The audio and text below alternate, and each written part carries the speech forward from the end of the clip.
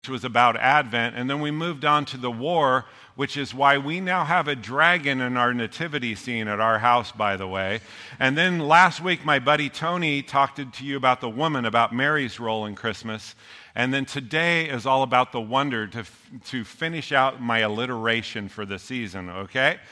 We seem to be in a crisis of wonder these days. People have far more mind-numbing informational bits coming their way than they do have jaw-dropping experiences. And that's sad because the word wonder appears in some form in the Bible over 109 times, but it rarely appears in our life. And that is a big problem. That's why I have a tattoo on my arm. You can't see it today that says, "Live in awe and wonder," because it reminds me of that truth. I love what poet Mary Oliver says about this, and we'll put it up on the screen. She says, "Let me give you instructions for living a life.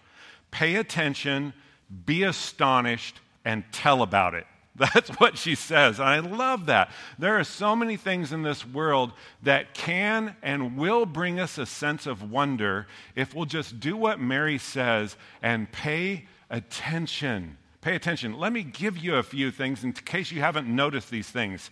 Hail. Hail just blows my mind, okay? We take it for granted, but it blows my mind. It's so heavy, I don't understand how it stays up in the sky at all. And when it falls, it can go up to 100 miles an hour, and it can be up to the size of a volleyball is the biggest one. By the way, if it's hailing volleyballs, don't go outside to look at that. Just a little helpful information there. But it's like a 1-minute miracle. It's here, and then it's gone just as fast. That should fill us with wonder. Or how about the automatic car wash? Come on, a machine that pulls your car through a building while cleaning it, and you can just listen to music? That should fill you with wonder all the time. Plus, the brushes look cool, okay? Then there's candlelight. Everything looks better in candlelight. Rooms look better on candlelight. Some people in here actually decorate their Christmas trees with actual candles, like old school style, okay? People even look better in candlelight. If you go to try on a swimming suit in a store and you come out of your dressing room and you look in the mirror and it's under fluorescent lights, like unfortunately we have, hopefully will change someday, your first thought is, oh my gosh, I'm never going out in the public looking like this, okay? But if you change into a swimming suit and come out and all there is candlelight, your first thought is, I am a hottie. I am so attractive. The fish in the ocean are going to be attracted to me, right? And then there's this. This is something I personally experienced. Sunset in the Grand Tetons. Look at this picture. That is no joke, okay? That is no joke. And it really looks like this. The picture doesn't even do it justice. It fills me with wonder to be in this area. And then sometimes really surprising things that you never would have guessed would happen fill you with wonder. Like this picture. I love this. A nun on a motorcycle. That is just not something you wake up in the morning and go, I bet you all see a nun riding a motorcycle today, okay? It fills me with wonder.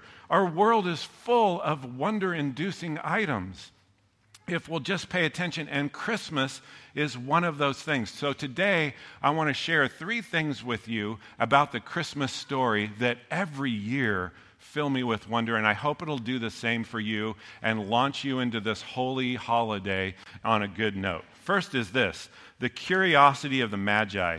I want to read out of Matthew chapter 2 about these incredible people. After Jesus was born in Bethlehem in Judea, during the time of King Herod, not a nice guy, Magi from the east came to Jerusalem. And they asked, where's the one who's been born king of the Jews? We saw his star when it rose, and we have actually come to worship him. After they had heard the king, they went on their way, and the star they had seen when it rose went ahead of them until it stopped over the place where the child was. And when they saw the star, they were overjoyed, or they were filled with great joy. Now, the Magi mentioned here are interesting characters because they're often called the 3 wise men. Even though the Bible, nowhere in the Bible does it say there was only 3 of them, and it doesn't even say they were particularly wise. Most theologians believe they are from Persia, and they are part stargazer, part scientist, part magician, but not pull a bunny out of a rabbit out of a hat kind of magician, more of the black magic variety of magic. They're probably sorcerers, most likely Zoroastrian priests. So these are not the kind of people that you think would show up at the first ever Christmas party okay? But yet here they are, and God is always doing that. He's always working in and through the lives of outsiders and unexpected people. Well, the Magi, it says they see a star, but if you're into science at all, you realize this is no ordinary star because it appears, disappears for a while, reappears, and travels around leading these people towards Jesus. Most stars don't do that. I'm 56 years old. I've never seen a star come out of the sky, come down to earth, and move around. So, I got to tell you this, all throughout the Bible, when God is imminently present, bright light is a result. And that light is called in Scripture the Shekinah, or the brightness of the glory of God. So most theologians believe that these magi weren't following an actual physical star like we see on all the Christmas shows, but they were following God's glory, the brightness of the glory of God's presence, as that brightness led them to the place where Jesus was. But think about these magi. They pack up all of their worldly belongings, and they traveled to a foreign land in a foreign culture where they were stood out like sore thumbs in order to worship and give very expensive gifts to someone they'd never met before, all because this person was born under an unusual light. That doesn't sound crazy at all, does it? Okay? Who does that? Who does that? I saw this picture as I was getting ready for this message, and it's a picture of a woman named Ocean Rawlings, okay? And she's an interesting person. She's an oceanographer, appropriate name for that, and she specifically studies shark. Look at this picture of her swimming. Yeah, that just bothers me, okay? Most people, when they see a shark, and this is a humongous, the world's largest known great white shark at this time, which is just off the shore of Waikiki at that moment, okay? And most people, when they see a shark this large, they get out of the water. I would not only get out of the water, I'd get the boat to shore, and I would go as far inland as I possibly could. Ocean doesn't do that. She actually goes into the water. And the first time I saw that picture, I thought, who does that? Who does that? And that's what you're thinking right now. Who does that? Nobody should do that. The Magi showing up to see Jesus must have caused all the people in their homeland and all the people in Judea to ask that same question. Who does that? Who makes this kind of journey to worship someone they'd never seen before? But their holy curiosity kept driving them forward in their life. At one point, they asked these religious leaders, where's this person born under an unusual light? And the religious leaders were in Jerusalem, and they said, it's in Bethlehem. This person's in Bethlehem. So the Magi went there. So how crazy is that?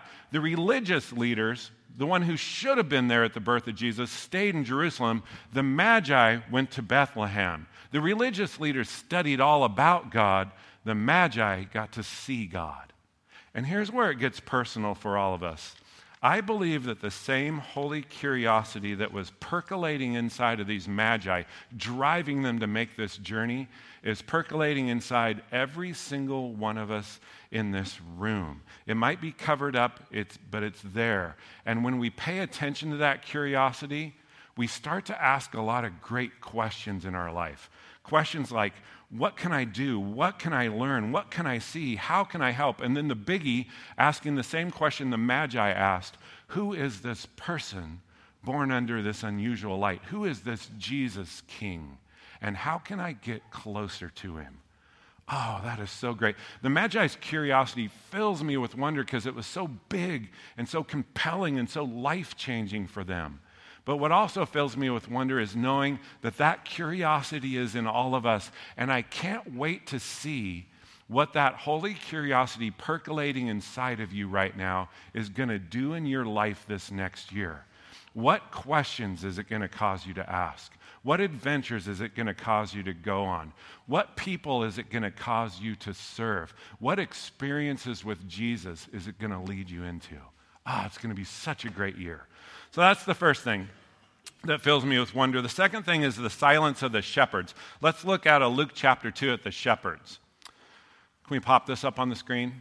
because I don't have it in my mind. There it is. And there were shepherds. I told you they were there. There were shepherds living out in the fields nearby, because that's where shepherds are, keeping watch over their flocks at night. And an angel of the Lord appeared to them, and the glory of the Lord shone around them, and they were terrified.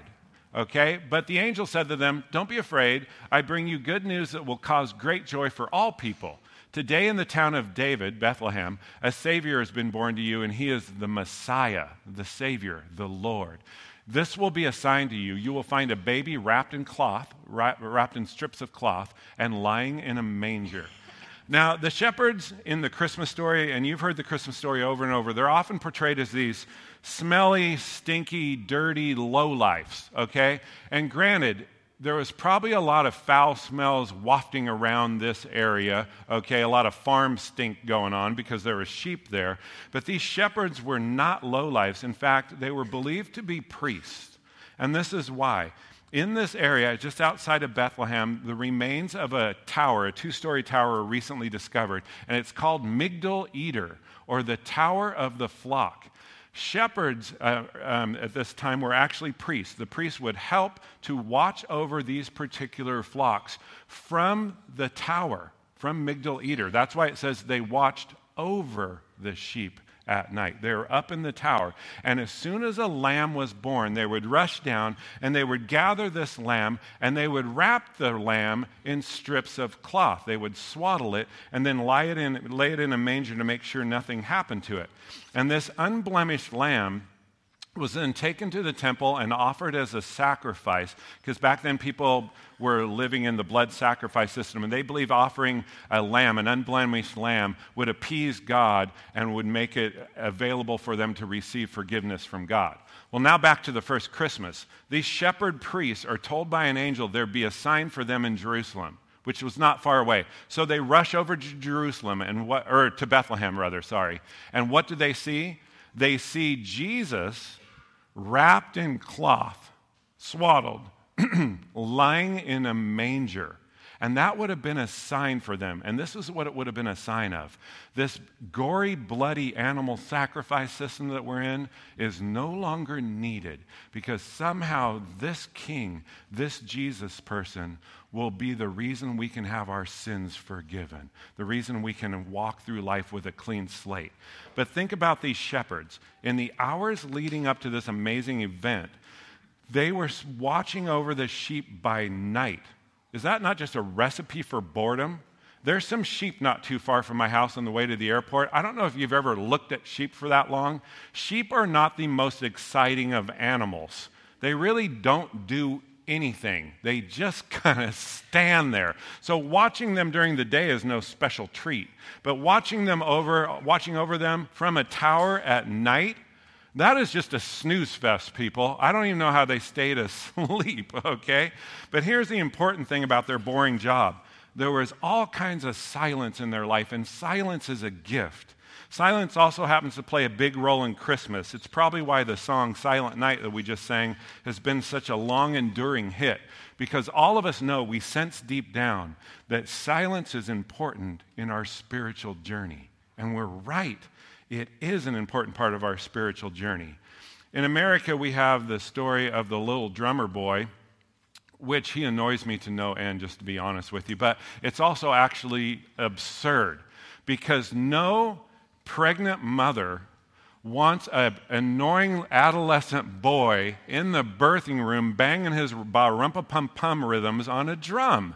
Can you imagine that? Some of you have given birth. Your children are in here. When you were giving birth, did you ever think, man, you know what this room is missing? A drummer. There's no way you thought that. If this drummer would have been at the actual birth of Jesus, I'm sure Mary would have said, let me see those sticks, and just impaled this little kid with the sticks. But we have stories like that in America, because in our culture we believe, louder and noisier is better. No, it's not. Silence is crucial, it's necessary, and it's good. Look at these verses. These are just a couple of verses out of the Bible, out of a myriad of verses about silence. Psalm 46, be still and know that I am God. How do you recognize God's presence? In stillness, in quietness. Look at this out of the book of Habakkuk which is one of the most phonetically pleasing books in the Bible to say, Habakkuk, okay? The Lord is in his holy temple. Let all the earth be silent before him. Silence is so appropriate. It's so necessary. Silence is crucial because it takes us from just hearing a story to actually being a part of a story. Let me explain this. There was a book, I'm a motorcycle rider. You probably don't know that. I didn't own a car for a while. I just rode around on a motorcycle, which in Eugene sucks, okay? I just got to tell you that. It's freezing in the winter on days like this. But I did it. I don't know why I did it, and I love motorcycles. There's a book called Zen and the Art of Motorcycle Maintenance. And the author says this, don't check your brains out, because this is not about motorcycles so much as life. He says this, when you drive in a car, you're a spectator. You observe the changing landscape through the frame provided by the car's window. But when you ride a motorcycle, you are in the landscape. You are in contact with it all. You are in the scene. I love that part of that book because it's always better to be a part of a story in a scene than it is to just observe a scene from a distance. That's why I get so sad whenever I go to special events and people always break out their phones and they're busy filming or taking pictures and they're missing out on actually being a part of what they're at. Put your phone away and be in the wedding. Put your phone away and be in the game or be in the concert. And it's the same with Christmas. Please, this year, I beg of you, don't just hear the story again. You've heard it 1,000 times. Instead, be in the story. Don't let the chaos and busyness of the season act like a windshield that keeps you separated from the story of Christmas. Instead, sometime this next week, do this. I do this. It'll be my gift to you. Put down your phone. Put down the business. Turn off the television and sit in silence. Doesn't have to be a long time, but sit in silence and meditate on the story of Christmas. Feel the pressure that's on Mary as it dawns on her, I'm holding God in my arms. Wow, this parenting gig just got a little more challenging. Can you imagine the pressure on her? Feel the ache with Joseph. The reason there was no room for them at the inn, the reason they had to go to the inn, try the inn in the first place, is because his family, who was from this area, didn't want he and Mary to stay with them due to the fact that they didn't want the scandal of an unwed pregnant teenager being a part of their lives.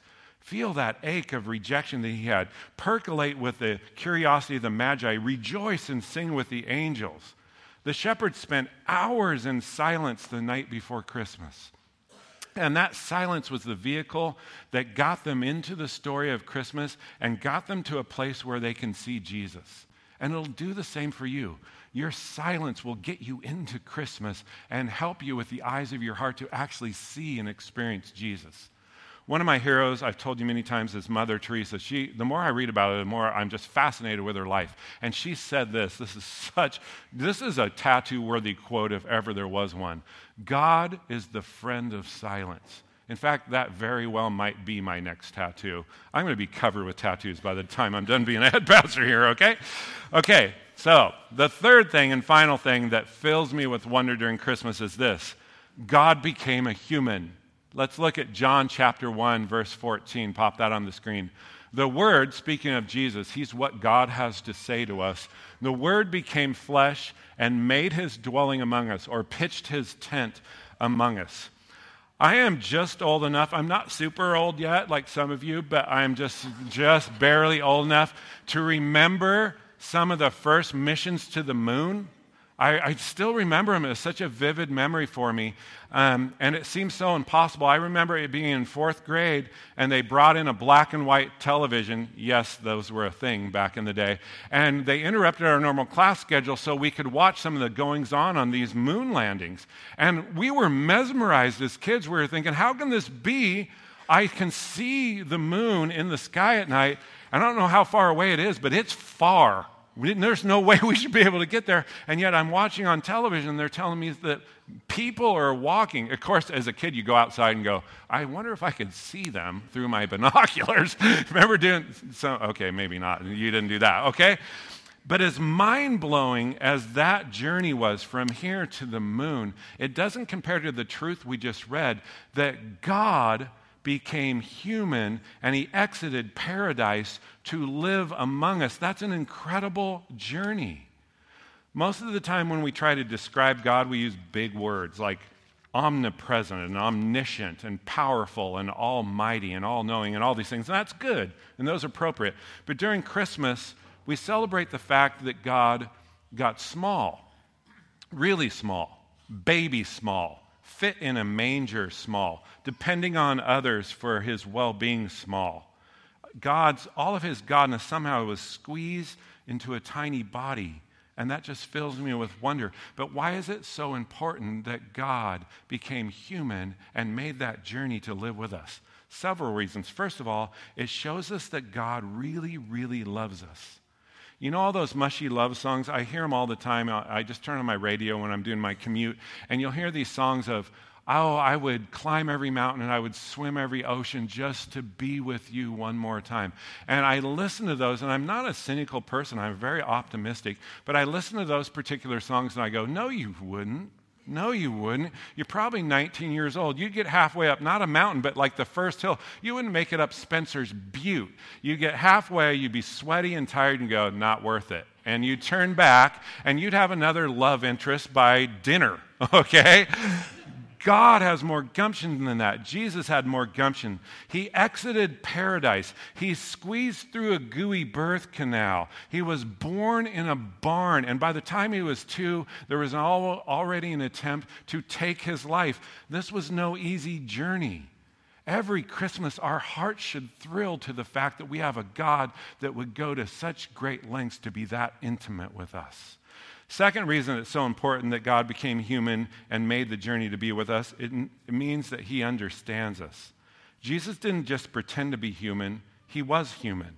He wore diapers, he spit up, he grew up, he ate food, he worked, he faced rejection, he laughed, he cried. The whole enchilada of our humanness, God experienced. Look at this great verse out of Psalm 139, verse 3. It's talking about God. God, you are familiar with all my ways. Yeah, that means God understands us. He gets us because he was one of us.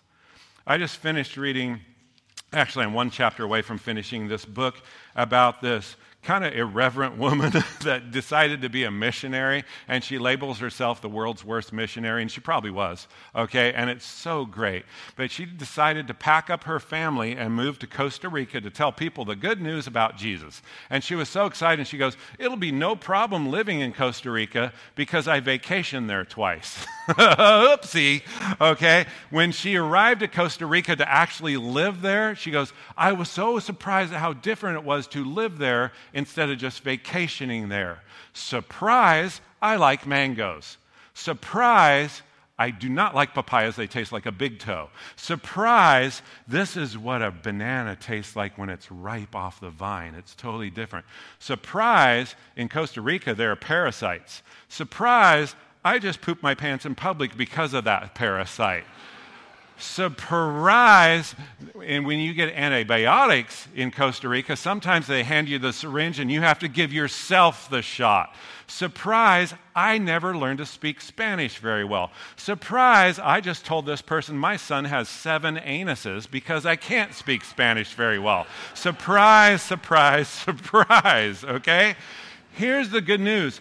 Jesus didn't just vacation here on earth. He didn't just visit here. He lived among us, so there's nothing about our human experience that surprises him. No temptation, no difficulty, no heartache. And he speaks our language. He's fluent with us. So when we pray to him, we not only know he hears us, but he actually understands us. And there's no situation that's going to surprise him or repulse him or scare him away from us. It's so great to have a God like that, isn't it? What a gift to us on Christmas. I'm going to pray today, if you want to bow your heads and close your eyes, but I'm going to pray a prayer that other people pray. It's a written prayer, and it's actually entitled, How Filled with Awe. I love this prayer. If you ever want a copy of it, let me know, and I'll give one to you. But let's pray this prayer. Days pass, and the years vanish, and yet we walk sightless among miracles. Lord, fill our eyes with seeing and our minds with knowing. Let there be moments when your presence, like lightning, illumines the darkness in which we walk. Help us to see wherever we gaze that the bush burns unconsumed, and we, clay that is touched by God, will reach out for holiness and exclaim in wonder, how filled with awe is this place, and yet we did not know it. Yes, thank you, Lord, and thank you for Christmas, a day that takes us to that place of wonder. And all the people said, amen. Thank you, guys. Have a glorious week of Christmas. We want to put faces to names in this church, so please hang out. There's a Cathedral of Notre Dame back there. We're not going to light it on fire. We're going to eat it. And there's a lot of other cookies, too. Please mill around here, and hopefully the water is hot, so it's hot chocolate, not medium hot chocolate. But mill around here. Meet a new person. Let that be another gift to you this Christmas, and we'll see you here next week. Have a great week. God bless.